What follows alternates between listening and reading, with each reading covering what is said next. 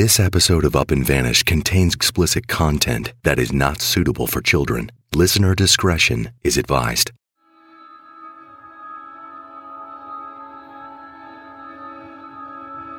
I'll send you the fucking message where Bo talks about how literally Ryan, brought the body to his fucking farm and just dumped it on the edge of the farm. And apparently he didn't tell Bo about it for 4 days. And then Bo went in and just did fucking damage control. I'll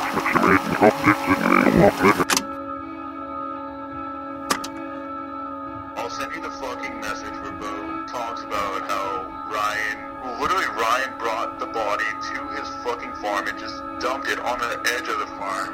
And apparently he didn't tell Bo about it for 4 days. And then Bo went in and just like fucking damage control.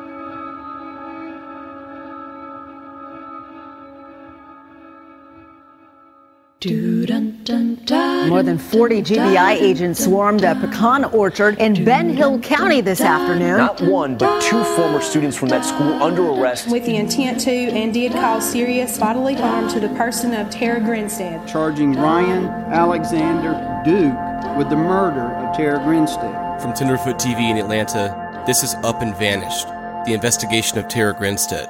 I'm your host, Payne Lindsay. If you forgot, then here's a friendly reminder.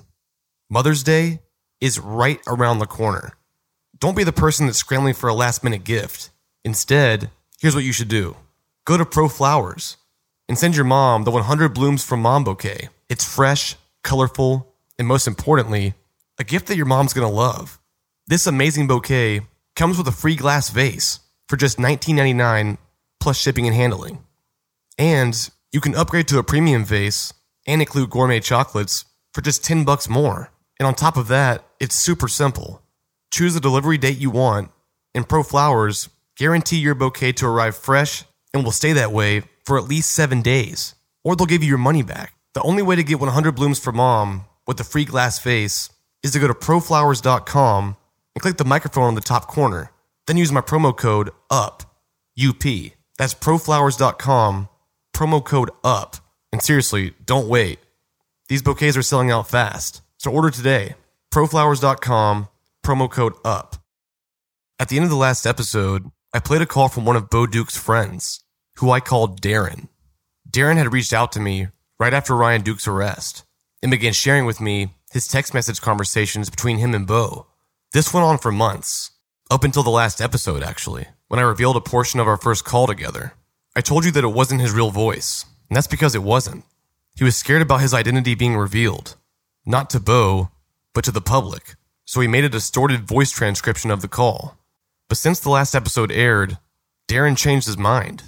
And he agreed to let me use his real voice in the podcast. So here it is. I don't even know how to begin. I mean, I'm sure you have plenty of questions. How about you just hit me with one? Okay, so is there anybody else besides Ryan Duke involved in Tara's disappearance or murder?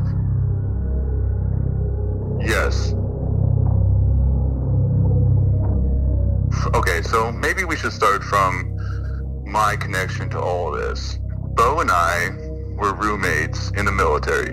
And from that relationship that we had, we actually became friends. And, we were confident in each other. The military, obviously, there's a certain connection that people draw from that, and we had that. And through a relationship, Bo had mentioned once that he was aware of a body that had been buried. And at that time, I just thought of it as macho talk, bullshit talk. We were heavy drinkers back then, party animals, work hard, play hard mentality kind of thing. And I never really ever asked him any more details. I literally just atoned it to shut the fuck up, you're full of shit. Once again, I'm just trying to help you put together the pieces of this case. But yeah, he told me a while ago, and I've already talked to the GBI, and I've told the GBI all of this as well. So I told the GBI, actually everything I'm telling you.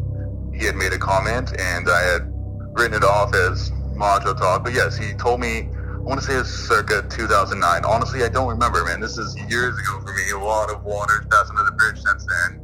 Now, if he would have mentioned a name to me, or if he would have made it more real, then I think I would have done something sooner. That's the thing, I'm sitting here beating myself up. Like, maybe I could have done my own research and figured out that maybe that she was the one, but I never did, and I never wanted to, honestly.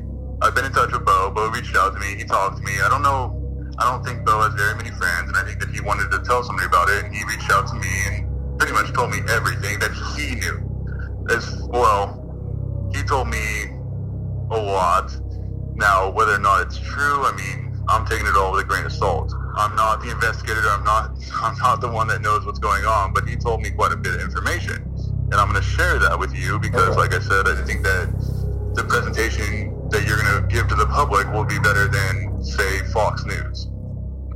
So, Bo got drunk one night on Jim Beam. He got drunk on Jim Beam one night, and he told his girlfriend, Brooke, about what happened. And she got scared and told her mother, and her mother's the one that went to the police and told them. So as soon as that happened, her mother obviously told Bo, like, hey, this is not okay. I went to the cops, and Bo went and got a lawyer immediately. So he went to a lawyer, and he was able to approach the GBI and get an immunity plea. So Bo is absolutely free right now.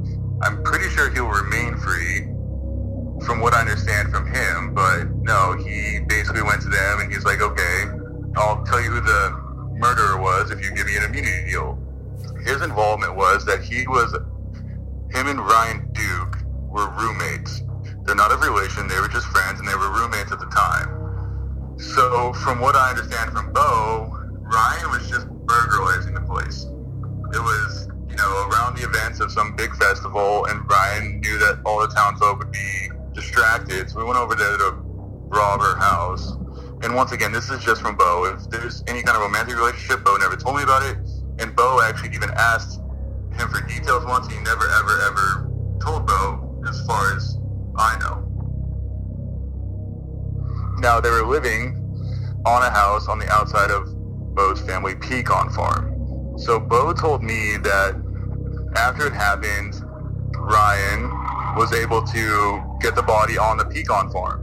Ryan brought the body to the pecan farm and left it there. Now, Bo told me that Ryan didn't even tell him about it until 4 days after the incident or the murder or the fact of. So after 4 days passed, Ryan eventually told Bo, and then from there, Bo helped him dispose of the body. And how was that? Burning.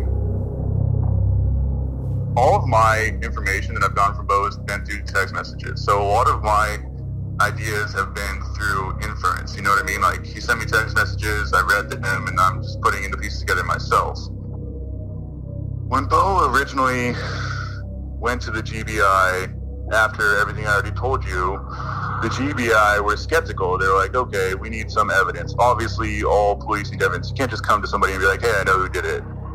So from there, they had to collaborate Bo's story in another way. And the way that got collaborated was actually through a couple of friends that he had talked about this with prior, including me. So basically, to collaborate Bo's story, the GBI had to talk to me and a few other individuals who Bo said that he had told in the past. So Bo's like, hey, I'm not lying. There are other people I told about this at one time or point. And GBI is like, okay, give us their names. We're going to talk to them. So the GBI contacted these people, and they're like, hey, did Bo ever say anything to you about a disappearance of a body or anything like that? Everybody basically said yes. And from there, the GBI was able to get a warrant. And then the arrest was made. And that's literally the extent of my involvement. I've been keeping up with discussion boards. Brooke's on there too. She's not shy about this shit. And I think it's because, once again, at this point in time, Bo has an immunity deal. So I think they think that they're untouchable, which is kind of not an okay thing to feel like, in my opinion.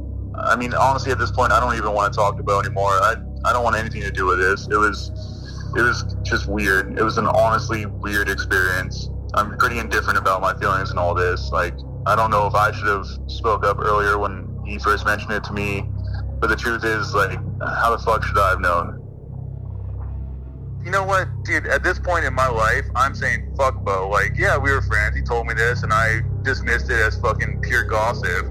But at this point, like, I'm a fucking normal guy. Like, this is fucking wrong. Like, the fact that Bo has immunity and he's my friend, like, I think that's wrong.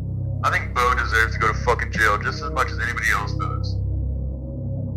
Whatever he told me is probably right on par with whatever he told the GBI with his immunity deal. You know what I mean? So whether or not I'll figure out the truth, I mean, I doubt it, man. I mean, Bo's not a fucking dumb fucking individual. He's actually a highly intelligent guy. So I have a feeling that he will not deviate from his original story. I feel like I'm fucking working with you now. I guess I am. It is a small town. These fucking people they know each other. Everyone knows each other. I went to Osceola once, to Bo's farm. We visited there once. And the fucking sheriff rolled up to the fucking house and just like, hey, how's it going, everybody? Hey, Bo, how's it going? Like, they fucking know each other, man. Like, it is absolutely one of those things where it's like, yeah, we all want to get the truth, but like, how many people are actually fucking complicit? Who the fuck knows? It's so funny. It's just like, all this shit, like, I think Bo got spooked by your podcast. I really do. Like, the fact that he's sitting there fucking trolling people too, it's like, does he have any fucking remorse for any of this shit? Like, I don't think he does, dude. I think the GBI just is happy with the case being settled, which is absolutely fucking unfortunate.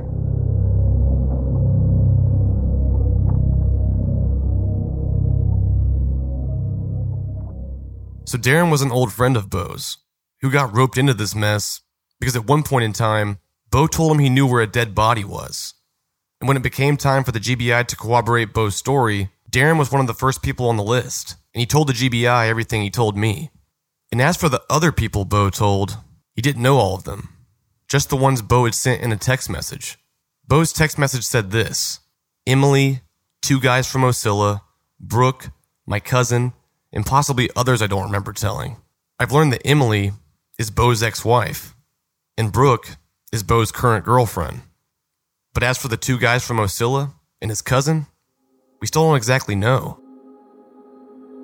But one thing's for sure. It was Bo's girlfriend Brooke that brought the tip to the GBI through her mom. So if anyone besides Bo knew the truth, it would be her. Brooke has to know everything.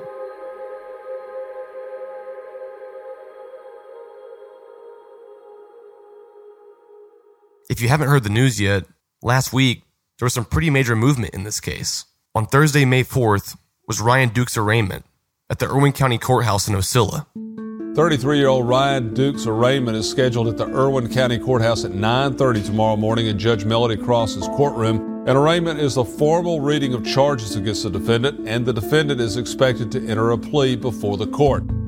The day had finally come for Ryan Duke to hear his official charges listed in the court of law. A long-awaited step for justice in the Tara Grinstead case. The feeling inside the courtroom this morning matched the weather outside for most of South Georgia today. The public was rained on. Everyone was anticipating Ryan Duke to walk through the doors. But then, he didn't. Ryan Duke didn't show. In his place was his attorney. All rise and come to order. Irwin County Superior Court is now in session. The Honorable Melody B. Cross presiding. Please stand for a pledge. I pledge allegiance to the flag of the United States of America and to the republic for which it stands, one nation.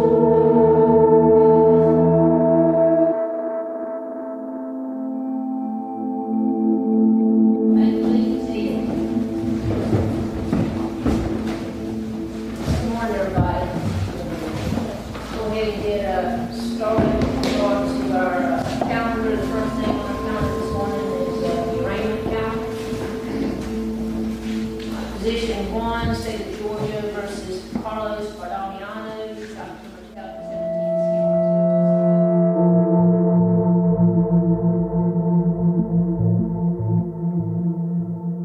Position A, 2017 CR 027 State versus Ryan Alexander Duke. File a waiver. A waiver has filed by Mr. Molly related to Mr. Duke.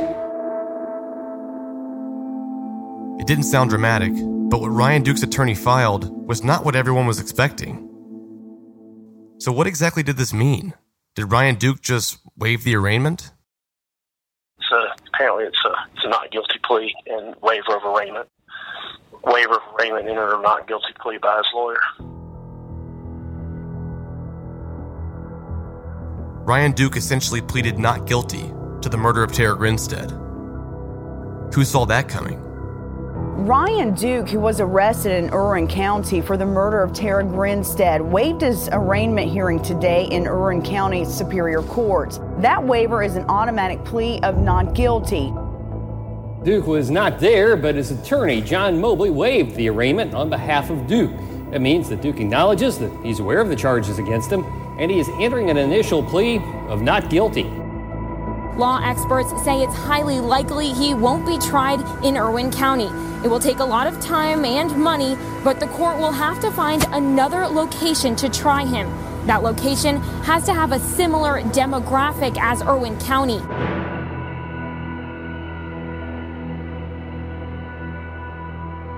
After the announcement, I caught up with Dusty Vassy. I'm sure you heard. Well, that's what you've heard. That's what you've heard too, huh? Ryan Duke, his attorney, entered a not guilty plea. He also entered an omnibus motion and discovery request, which is a 5-page document basically asking for all the prosecution's evidence. Creating this 5-page document to ask for discovery of all the evidence, it seems like he's preparing for trial.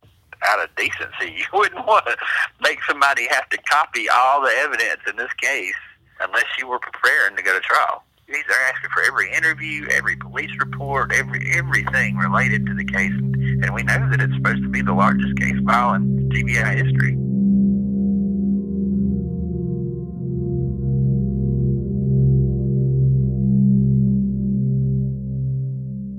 With Le Tote, you can rinse your look and get new clothes every single day.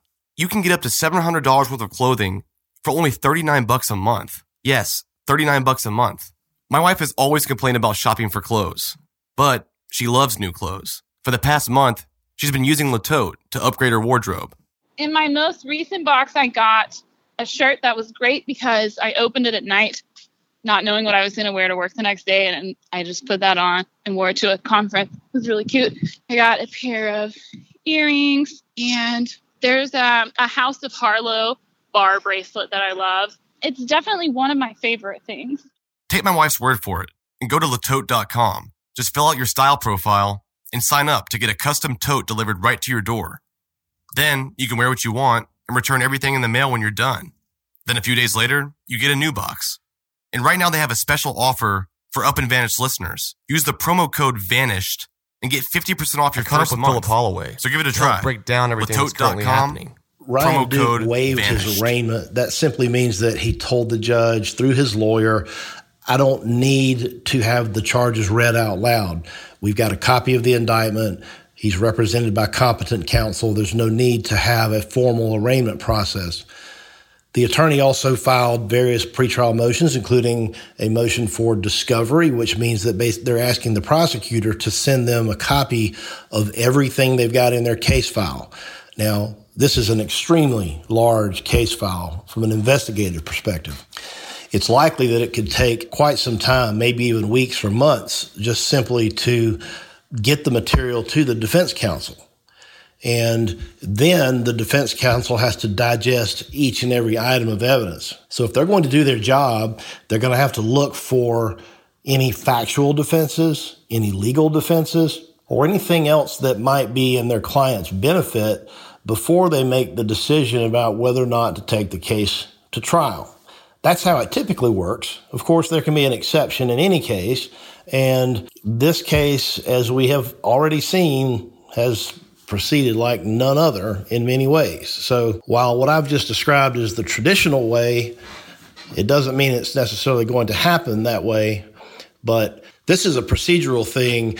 The plea of not guilty can be changed at any time. But in order to do his due diligence, his lawyer is ethically obligated to go through all this material.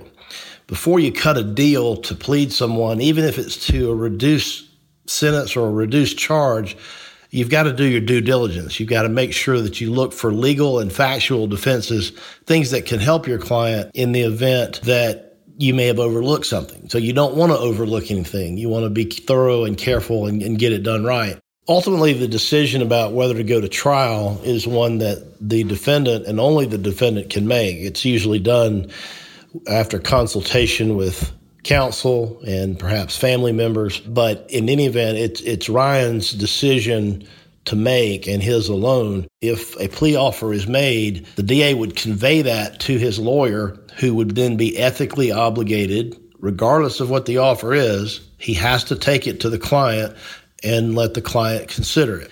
The judge ultimately would have to decide whether or not a fair trial could be had in Irwin County. I don't think really there's any disagreement that there's just no way that you could pick a jury in Irwin County that has not developed some opinions about this case and probably holds on to those opinions very strongly and could not listen to the evidence and base their decision just on what they hear in the courtroom. The chances are very high. It's just 99.9% or higher that it would have to be moved. There's just no way. And then the judge would have to pick a jurisdiction in the state of Georgia that has similar demographics to Irwin County. And if you've ever been to Irwin County like you and I have, you know that the demographics there are fairly unique. So it's going to be a challenge for the judge to find a place in the state of Georgia to have a trial. But that in and of itself is a tall order. It takes a while to logistically set everything up for a change of venue. You've got to move not only the defendant who's in custody, so that means that law enforcement's involved. You got to move court staff to someplace else in the state. You've got to provide housing for the judge. You've got to provide housing for the defense team. You've got to provide housing for the witnesses. Basically, you just pick up the entire circus and move it on the road. The only thing different is that the jury would come from another county. Based on how specific the indictment documents were, stating that Ryan Duke used his hand, singular, it seemed likely that in some capacity he had confessed to the crime. But maybe that wasn't the case. I asked Philip about that. Even if he did confess or if he made some incriminating statements, you got to keep in mind it doesn't necessarily mean they're going to be admissible. One of the things that the attorneys will do will be to evaluate the circumstances surrounding the way law enforcement obtained the statement or the confession, if there was one. They've got to make sure that it was freely and voluntarily given, that it wasn't made in violation of his Miranda rights. If he was in custody and he was interrogated without having his Miranda rights read to him, that would affect whether or not his statement can be used against him. It would almost be malpractice to rush into a really quick, fast-track plea deal without going through everything. This has been said to be the largest case file, a criminal case file in the history of the state of Georgia or with the GBI. And I've seen some very, very large case files in my career. And those files sometimes take years to resolve. If they've got to look through every item of evidence, this could take a while. They need to look for any evidence that's exculpatory in nature. There's a lot of things in this case file, no doubt, that are completely irrelevant to these defendants. Because as we've seen, there's been lots of leads that were followed up on that didn't amount to anything. But if you were going to defend this case and you were going to say it really wasn't my guy, then the defense is going to have to explore all of that. So they're going to have to go through all of these leads that turned out to be dead ends to see if they were in fact dead ends, or did the GBI misinterpret something? Did they overlook something? Did they just simply not follow up on something that they should have when other leads or tips were coming in? While the parties are trading the evidence back and forth, and there is a reciprocal obligation, if the defense has any evidence that they want to use in their case in chief, there's an obligation that they give most of that stuff over to the prosecution as well. But the flow of information is almost entirely one-directional in these cases. And from the defense perspective, it's probably a lot like drinking from a fire hose, because they've got a lot of stuff just coming at them really fast. While that's going on, they are going to explore the legality of any statements. They're going to look into any plea deals that may be in works for maybe a witness like a Bo Dukes. One of the things they filed was a motion to reveal the deal. So any specifics of any plea deals or promises of leniency or immunity deals, anything that's been offered to Bo Dukes will have to be given over in detail to Ryan Duke's attorney so that they can use it in the event of a trial. So it would work like this. When Bo takes the stand to testify and he's cross-examined, the jury gets to hear all of the details about the price that the state is paying him basically for his testimony, paying him in the sense that he's getting a huge benefit.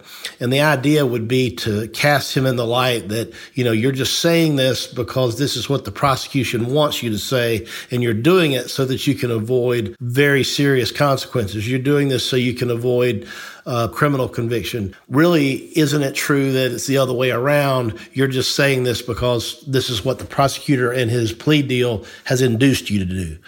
If he has some particular incentive to testify in a certain way, it goes directly to his motive to fabricate testimony or to change testimony or to say things that aren't necessarily 100% accurate. So if Ryan's case goes to trial, Bo is going to have to testify, and he's going to have to satisfy that condition of truthful testimony and cooperation.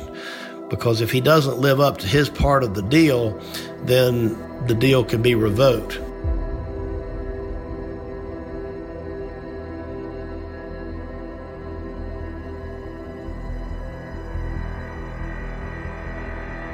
So Ryan says he's not guilty, at least according to what his attorney filed in court, and as far as we know it appears that Bo may have some sort of immunity deal. If Bo deviates from the truth, or if he doesn't hold up his end of the bargain, he could lose that immunity. This means, assuming Bo sticks to his original story, he's going to have to implicate Ryan in court. He's going to have to step out from behind that gag order and make that statement public. This means Bo will have gone from helping Ryan dispose of Tara's body to incriminating his once roommate and ultimately having him convicted of murder. So now it's Bo's word versus Ryan's word. Neither one or both of them are lying.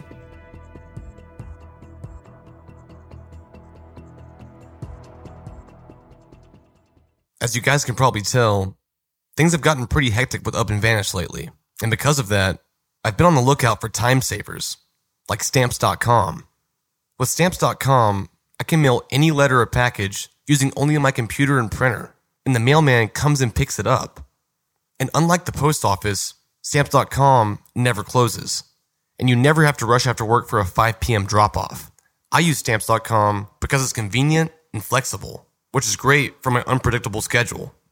And right now, you can also enjoy Stamps.com with a special offer that includes a 4-week trial plus postage, and you get a digital scale. And all without any long-term commitments. They'll send you a digital scale and automatically calculate the exact postage. And they'll even help you pick the best class of mail. It's time to make your life easier. Just go to Stamps.com, click the microphone on the top homepage, and type in UP, UP. That's Stamps.com, promo code UP. As much information as there was flying around Ocilla, there was still very little we knew about what actually happened to Tara. The GBI claims Ryan Duke killed Tara with his hand late in the night of October 23, 2005, after unlawfully entering her home with the intent to commit a theft. And then Bo Dukes comes into the picture and allegedly helps Ryan cover up the crime by disposing of Tara's body. But that's pretty much all we know. How did Ryan get to Tara's house? Was he on foot? Did he drive? Was he driving a black truck? And how did Ryan manage to get Tara's body from her house all the way out to the pecan orchard in Fitzgerald, completely undetected? Still, so many unanswered questions. But recently, some new information surfaced that supposedly came directly from the grand jury. If you remember, all the members of the grand jury in this case were presented with the state's evidence against Ryan Duke, but they were sworn to secrecy.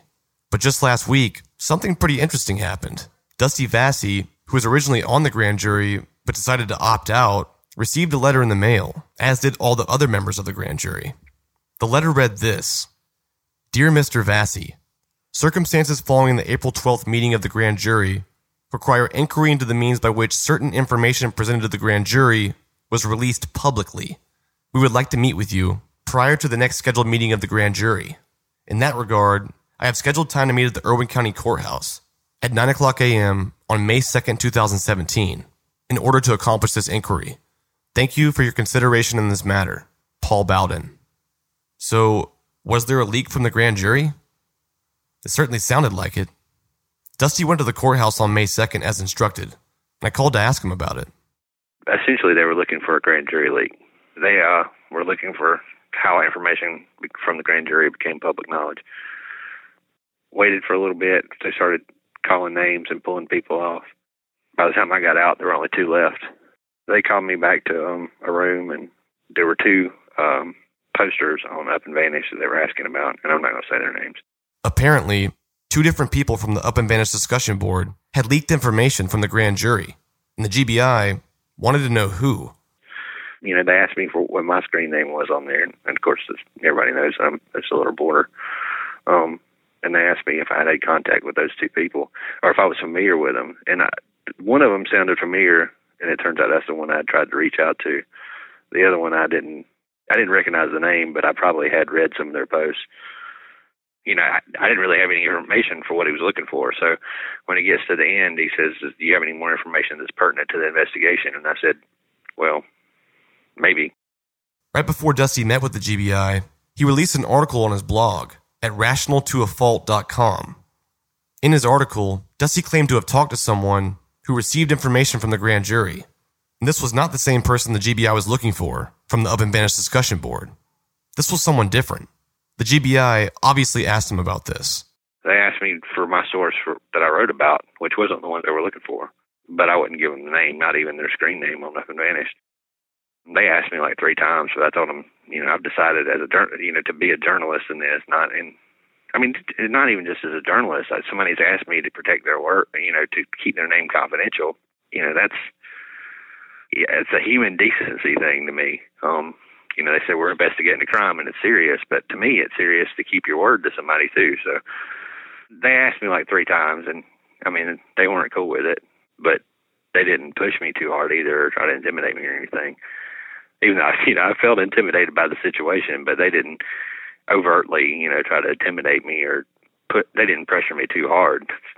They just asked like 3 or 4 times maybe. You know, they told me not to report on things that came from the grand jury, and the GBI agent called the district attorney in. They talked, and then they called me back there again and told me I shouldn't report on things that may have come from the grand jury. And I said, I don't know that it came from the grand jury. And they said, well, you were told it came from the grand jury, as if that was, I don't know, the end of it or whatever. But I personally feel like I don't know what happened in the grand jury room because I wasn't part of the deliberations. So what was the whole point of even excusing me from the grand jury if I can't report on something that didn't come, as far as I know, from the grand jury room? Dusty stuck to his guns and didn't reveal his source to the GBI, or even me for that matter.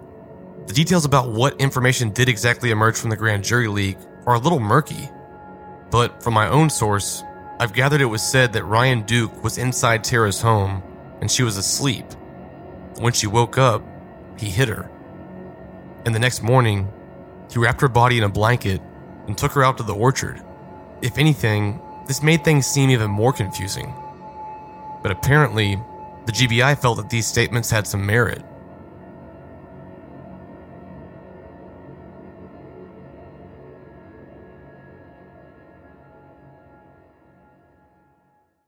So I found myself in a weird position now. We've come a real long way in learning the truth about what happened to Tara Grinstead, but we've been left with what feels like even more questions. And even if there is a trial, it could be months or even years before we know the truth. And still then, the GBI could keep this case open indefinitely. All we can do is keep searching and hold on to the hope that one day the truth will finally come out. Every story has an ending. Sometimes they're puzzling or even unsatisfying. But in real life, you can't control the narrative. Sometimes you only get bits and pieces of the truth. A few days ago, an individual came forward and reported that they had information into Tara's disappearance. Our case agent, Jason Shadell, was sent out to conduct an interview. Through these interviews, enough probable cause was discovered so we could swear out an arrest warrant charging Ryan Alexander Duke with the murder of Tara Grinstead. But in Tara Grinstead's story, we're going to get the whole truth.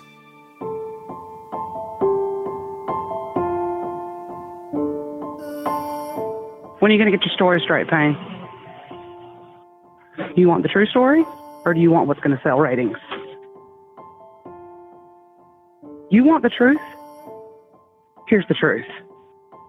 I found out on January the 10th what happened to Tara. Bo told me everything. I don't want them to know the secrets. I don't want them to know the way I loved you. I don't think they'd understand it, no. I don't think they would accept me, no. I loved and I loved and I lost you. I loved and I loved and I lost you. I loved and I loved and I lost you. And it hurts like hell. This is Brooke, Bo Duke's girlfriend. She decided to come on record and set the story straight. It had just all been coming to a head. He knew that I was over some of his behaviors. He knew that I was just over the relationship. And I told him, I was like, what is it? And I said, whatever it is, I said, you need to tell me. I said, you have to tell me what it is. But I made him tell me everything. He showed me where Tara lived and just kind of drove me around. He then took me out to the orchard.